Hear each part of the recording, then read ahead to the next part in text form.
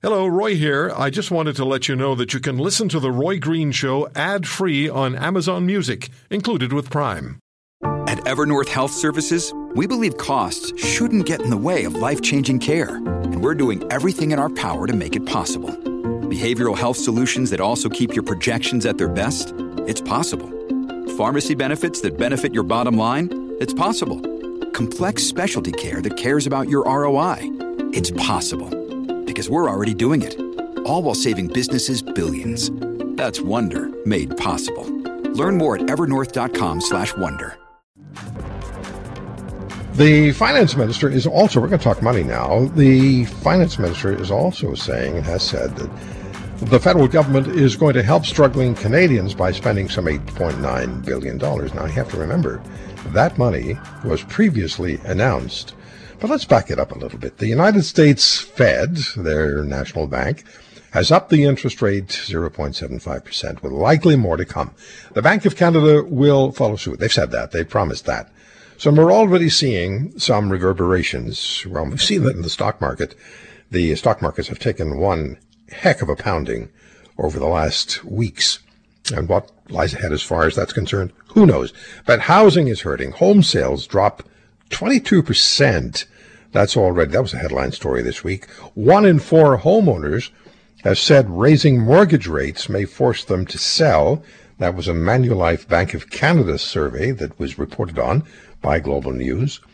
Also, another story says some Canadians may see mortgage rates rise 45% in 2025-26.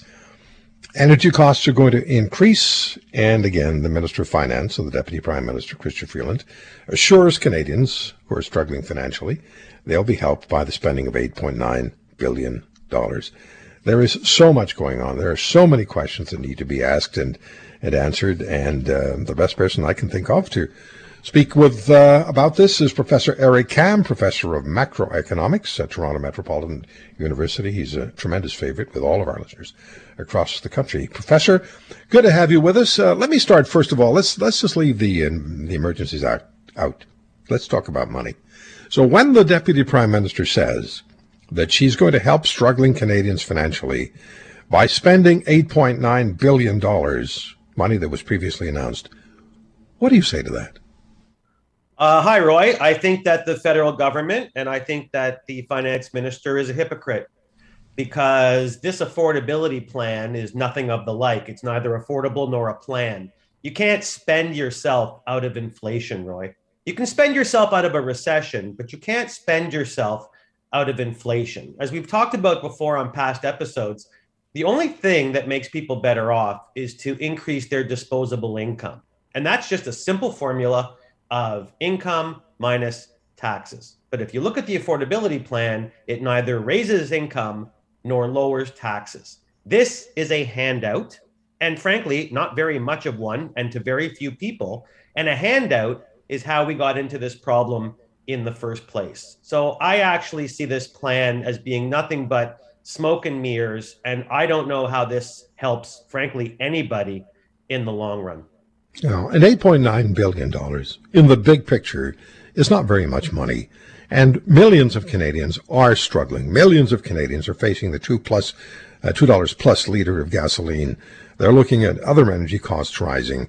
They're looking at heating their homes this winter. Now we add to that scenario, of course, is augmented by the fact that inflation is at a 40-year high. The central banks are raising interest rates. So, Professor, if we look at what was done in the United States, 0.75 or 8.75, that's actually two different numbers, by the Fed and the Bank of Canada following suit and raising interest rates higher, they've promised us that. How do you assess those particular moves, and what impact do you think they're going to have on slowing down inflation? Because that's the bank's objective. Do you think they're doing the right thing? I think they're doing the only thing they have, Roy. I think when you have, and I don't like this analogy, but when you only have one bullet in your holster, you pretty much have to fire it. And so the Bank of Canada has been handed a supply chain mess. They've been handed absolutely out of control monetary spending. And so I think that when you take all that and you package it and you hand it to someone on their doorstep and say, here, can you please fix this and do it quickly? I think that's a real challenge. And I think that Dr. Macklem and his team really are looking at a long run scenario saying, if you want to bring down prices and get us out of this price level spiral, then the only thing that we can really do is increase the price to borrow money. That's all we can do because, frankly, as a central bank, it's all that we have. I mean, the central bank is a wonderful institution, but it can't increase the supply of oil, Roy. It can't increase the supply of natural gas. It can't cut federal taxes on gas, and it can't at least put the green initiative on the shelf. So the only green initiative that they can look at is putting more green in your wallet. But again, they can't do that without partnering with the federal government. And for some reason, our federal government doesn't really want to do that. It wants to work on various and sundry other things that they think will help Canadians at a time that you and I know more Canadians are so close to financial insolvency. So do I think the Bank of Canada is doing the right thing? Yes. But I also think it's doing the only thing it can do given the mess that they've been handed. Yeah, there are external factors that the bank cannot influence. You pointed out to some of them. Another one is the supply chain. The supply chain continues to be an international mess. And as long as that supply chain remains significantly challenged, doesn't that just automatically affect inflation as well? Oh, it does very much. I mean, as I've said before on your show, the disaster scenario in economics is out of control aggregate demand and too little aggregate supply. And that's where we sit on the 18th of June, 2022. I mean, again, people keep looking at the Bank of Canada for miracles, but they are not fighting a war between Russia and the Ukraine, and they are not able to release the supply chain issues, and they are not able to increase natural gas. They are not able to take the things that Canadians could possibly do better and exploit comparative advantages because that's not in their wheelhouse. It is not in their bailiwick. They do two things. They control the money supply and they control the interest rate. So they're doing everything that they are legally allowed to do right now. But if you ask me, what are the 5 or 6 points that I'd implement? I just mentioned them a minute ago. The Bank of Canada can't do any of those things. That is what the federal government is paid to do. And the federal government isn't willing to do any of them. Well, let me just ask you about this is the cornerstone issue for so many people, millions of people in this country, housing. So now we've heard that home sales have dropped 22%. 1 in 4 homeowners has said that raising mortgage rates may force them to sell. And there's this story that just floored me. Some Canadians may see mortgage rates rise 45% by 25-26. What do you make of the housing situation?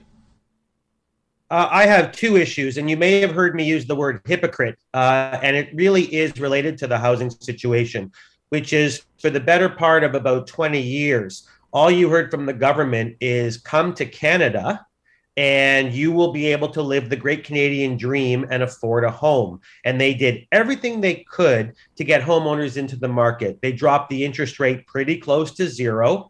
They dropped the stress test pretty close to zero. And what they did was encourage people who otherwise could not afford either a home or the size and price of a home that they were looking at. They encouraged those people to buy. And then we're where we are today, and you're going to tell all of those people you are perilously close, Roy, to losing your home. I frankly think it's cruel. Interest rates are going up, mortgage rates are going up, and there's very little we can do about that. But I really feel bad for those young people that were kind of sold a bill of goods for 10 years when the government said, even though you're on the brink of being able to afford this house, buy it. We'll make it manageable. Well, guess what, Roy? It's not manageable anymore, and I feel sick for people that are going to lose their homes. Okay, let's get to your calls. Shane, let's start with you in Edmonton. Please go ahead. Hey, Roy. Love the show. Thanks for having me on. Thank you, sir. I wanted to ask you, Beth, I really agree with a lot of the things he says, but back in 2020, as early as March or April, there were... Shane? Have we lost Shane? Let me put him on hold. Hello, can you hear me? Yeah, now we can hear you fine. Yeah, go ahead. Sorry, I just want to say that as early as March or April of 2020, there were a number of people in more of the alternative media that were really ringing alarm bells about the possibility of runaway rampant inflation as a result of the spending that all governments were doing. I know inflation is a problem that's worldwide. I heard in the House of Commons yesterday they were debating it. They have high inflation in the UK. But to me, it seems so obvious, and I'm not an economist, but it seems so obvious that a big part of the inflation is a direct result of the spending that we did in forms of CERB payments and all these crazy government programs. And I just wondered if your guest would comment on that. Well, it's an excellent question. And the answer is you don't have to be an economist. It's very commonsensical to note that if you have too many dollars chasing too few goods, that the only direction the price level can go is up. And I have to say, you're right about the alternative sources of media. But if you listen to the Roy Green Show, we've been talking about this for a couple of years. Okay. And we have Keith is in Winnipeg. Keith, please go ahead. What's the question you have?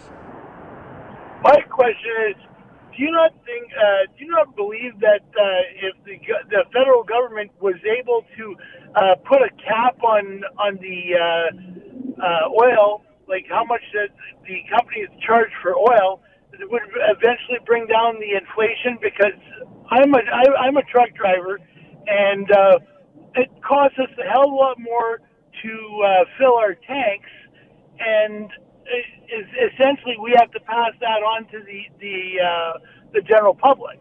So we need to somehow bring down the price of oil, because that's what's causing the everything to go up. Okay, Keith, let's get an answer for you.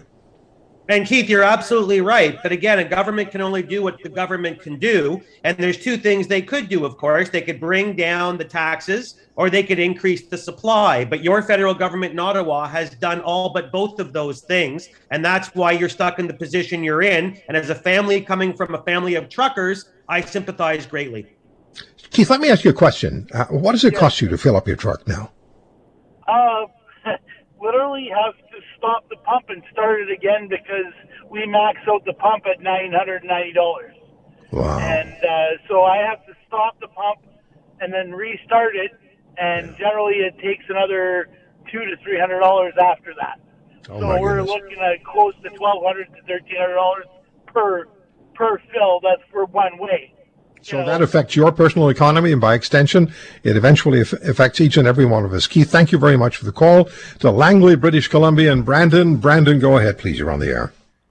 Hi. I was just wondering, is there any mechanism at all that the government can put in place to lower interest rates for, say, like credit cards, payday loans, all that kind of stuff, to cap it to, say, like maybe like 10%, and you put a moratorium or a clause on that ends in like 5 years, 10 years, but just because we see all these bankruptcies that are going to happen, and if you give a chance for people to actually pay back their loans by capping that interest rate, and we all know that these okay, let's see what the professor has to say. Brandon, let's get an answer for you. Well, the short answer is that the banks are very powerful in this and every country, and the government really can't ask the banks to lower their interest rates. I mean, I know what you're saying about bankruptcies, but again, I think a government and a central bank can only control what they can control, and I would ask them to look at fiscal and monetary policy to help make consumers' lives better. I don't really think they can conceivably ask the banks to cap or lower their interest rates. That's just, the government has to stay in its lane too. Okay. We have time for one more question. Shale is in Bowmanville, Ontario. Shane, what's the question for Professor Cam? My question is, do you find that the Bank of Canada is raising interest rates along with what the U.S. Fed is doing in order to keep the Canadian dollar, the strength of the Canadian dollar in line with the strength of the U.S. dollar in order to perform trade effectively? Excellent question. My short answer is no. What's going on right now in the Bank of Canada is nothing more than an emergency procedure to try to bring down the spiraling rise in the price level. I mean, I know that there's theories out there about international trade and purchasing power parity, but no, I think right now the Bank of Canada is laser focused on bringing down the price level. All right, Shane, appreciate the call. Professor Cam, is there a silver lining anywhere that you're seeing on the horizon? I'm not asking for the pot of the gold at the end of the rainbow, just a little bit of a silver lining somewhere. No, I don't see the silver lining. The silver lining is that the real GDP hasn't tanked yet, and this hasn't got to the labor market. And let's hope that all of these initiatives take hold before it does get to the labor market and we're thrown into stagflation. If there is good news today, Roy, it's that we're not there yet. If you want to hear more, subscribe to The Roy Green Show on Apple Podcasts, Google Podcasts, Spotify, Stitcher, or wherever you find your favorites. And if you like what you hear, leave us a review and tell a friend. I'm Roy Green. Have a great weekend.